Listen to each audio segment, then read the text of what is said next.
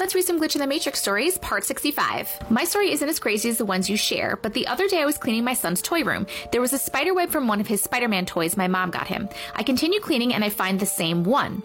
I somehow ended up with 2.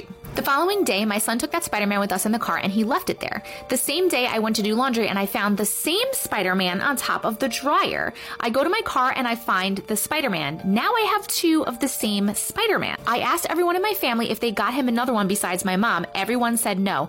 But what's even crazier is that they have the same exact numbers on their leg. If they were different Spider-Men, they would have had different serial numbers. I wish I could send an image. I joke and tell them there's a Mateo in a different dimension looking for his Spider-Man, and I have it. And then she sent the pictures. Here are the 2 Spider-Men. And here are the serial numbers that are the same.